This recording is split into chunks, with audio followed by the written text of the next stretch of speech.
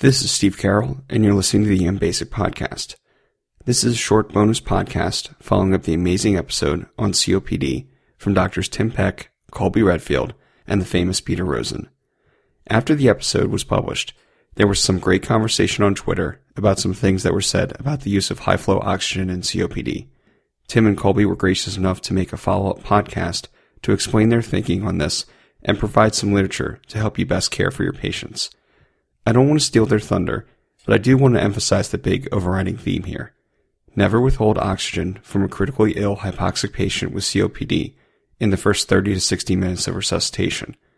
If the patient comes in with a SAT of 50%, looks cyanotic, and is working to breathe, then they need high-flow oxygen and lots of it to get their oxygen level up. However, if you get the patient stabilized and they are doing better and breathing easier, this is where you want to titrate down the oxygen to a SAT between 88 and 92%. What was said in the original podcast was not meant to be a prohibition on high-flow oxygen during the initial resuscitation, just a caution to not let the patient ride on high-flow oxygen with a SAT of 100% for a long time after they are better. Before we get started, I still have to say this podcast doesn't represent the views and opinions of the Department of Defense, the U.S. Army, or the Fort Hood Post Command. With that said, let's get started with the COPD follow-up podcast by Doctors Tim Peck and Colby Redfield, with some more wisdom at the end from Peter Rosen.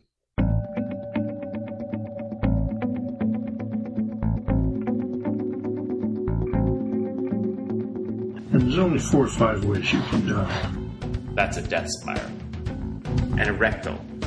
Very aggressive intern. You'll kill somebody.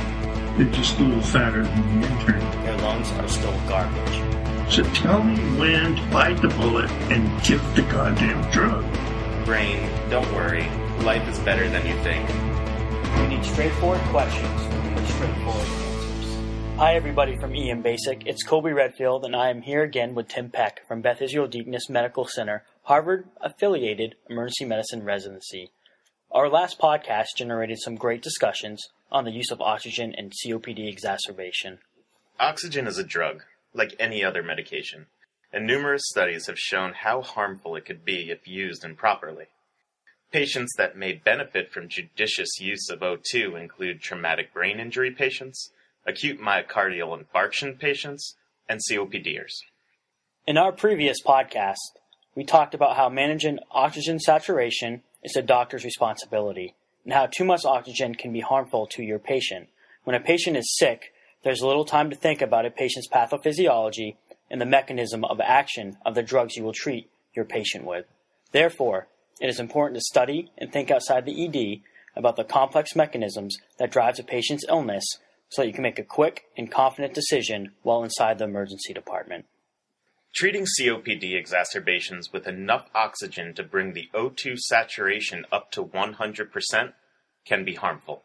Use of high-flow oxygen during acute COPD exacerbation has been associated with increases in mortality, length of stay, requirement for ventilation, and admission to the ICU. On the other hand, titrated oxygen has been associated with less acidosis and reduced mortality. With most things in life, it's kind of like the Goldilocks principle. Not too much, not too little, but just the right amount of oxygen. The question is why too much oxygen is a bad thing. Is it hypoxic drive, which we talked about in our recent podcast, or is it due to other mechanisms like the Haldane effect and a VQ mismatch? Every med student is taught that patients with COPD depend on low oxygen levels to keep their respiratory drive up and allow them to blow CO2 off. If you blast them with oxygen, you lower their drive to breathe, and the patient is unable to get rid of CO2. For many years, this was thought to be the only reason for this buildup of CO2, but in reality, hypoxic respiratory drive might only account for a small percentage of your drive, the rest coming from CO2. The Haldane effect may be another reason why CO2 increases. When you put the patient on oxygen, their plasma oxygen tension increases. This causes hemoglobin to drop the CO2 and bind oxygen instead, in turn causing a greater partial pressure of CO2 to build up in the serum. Additional cause of increased plasma CO2 may be reversal of hypoxic pulmonary vasoconstriction. COPD lungs have hypoxic portions that are vasoconstricted to match ventilation and perfusion. When they are blasted with oxygen and cause hyperoxia, Vasodilation occurs in those areas, which leads to a VQ mismatch. When you have a VQ mismatch, you have increased dead space in the lung, which causes an increase of plasma CO2. Then it could just be that paying closer attention to your patient yields better outcomes, which is the argument that's been floated to say at least partially why code strokes and sepsis bundles are effective. There are multiple reasons why too much oxygen is a bad thing in COPD. Most likely all of the above play a part in the bad outcomes of patients, so next time you have a COPD exacerbation, titrate that oxygen to maintain their oxygen saturations to 88 to 92%. It is a cheap treatment with proven outcomes that will help your patient. We've put all of these resources into one collection on iClickEM.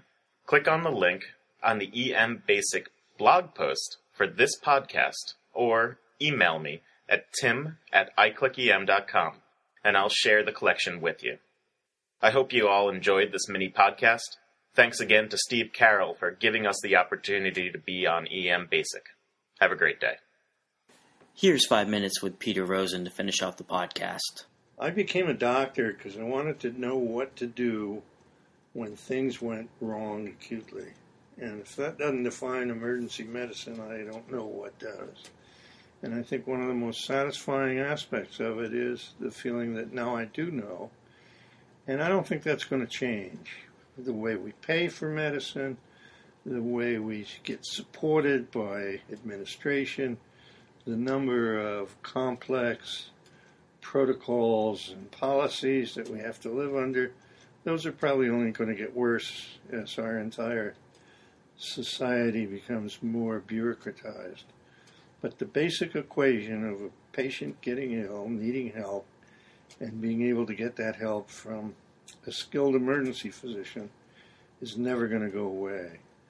Subspecialties of emergency medicine are going to continue to evolve.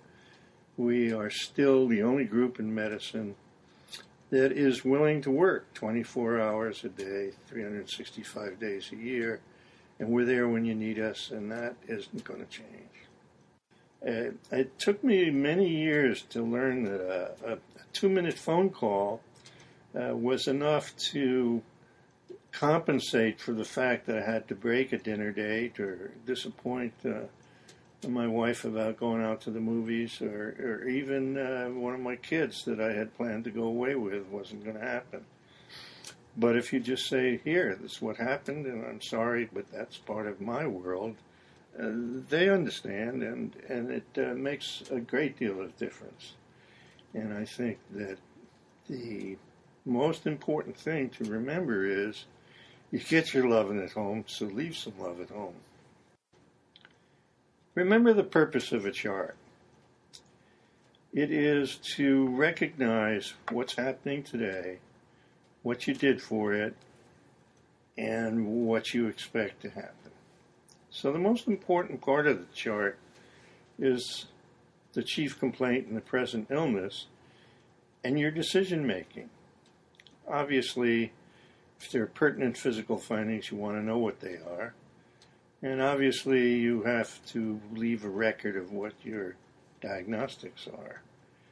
But the most important record you need to leave is what you're thinking, and that doesn't require a novel. It can be done in a couple of sentences. The last thing the chart supplies is a record that you interacted with the patient.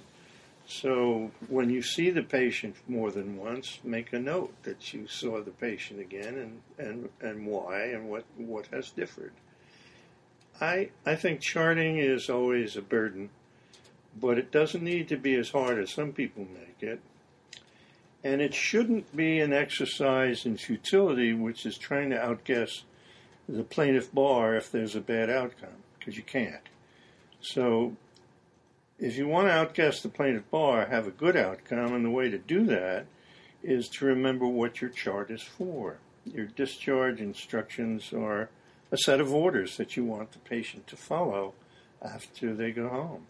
And make sure that they make sense and that they are easy to understand and to follow. Don't tell a patient that he should see his doctor right away, because A, it's impossible, and if you really want him to see his doctor right away, then make him come back to the emergency department and you see him. So I think that charting is common sense. It is terseness, not brevity, and it is focused on what really is important for that patient's visit. What are the chief complaints I hate? And the ones that suggest somatization are the ones that really make me miserable. Because the patient wants something that really has got nothing to do with the missions of medicine. And while I now understand that and know how to deal with it, it's not why I became a doctor, and it doesn't provide me with any sense of fulfillment.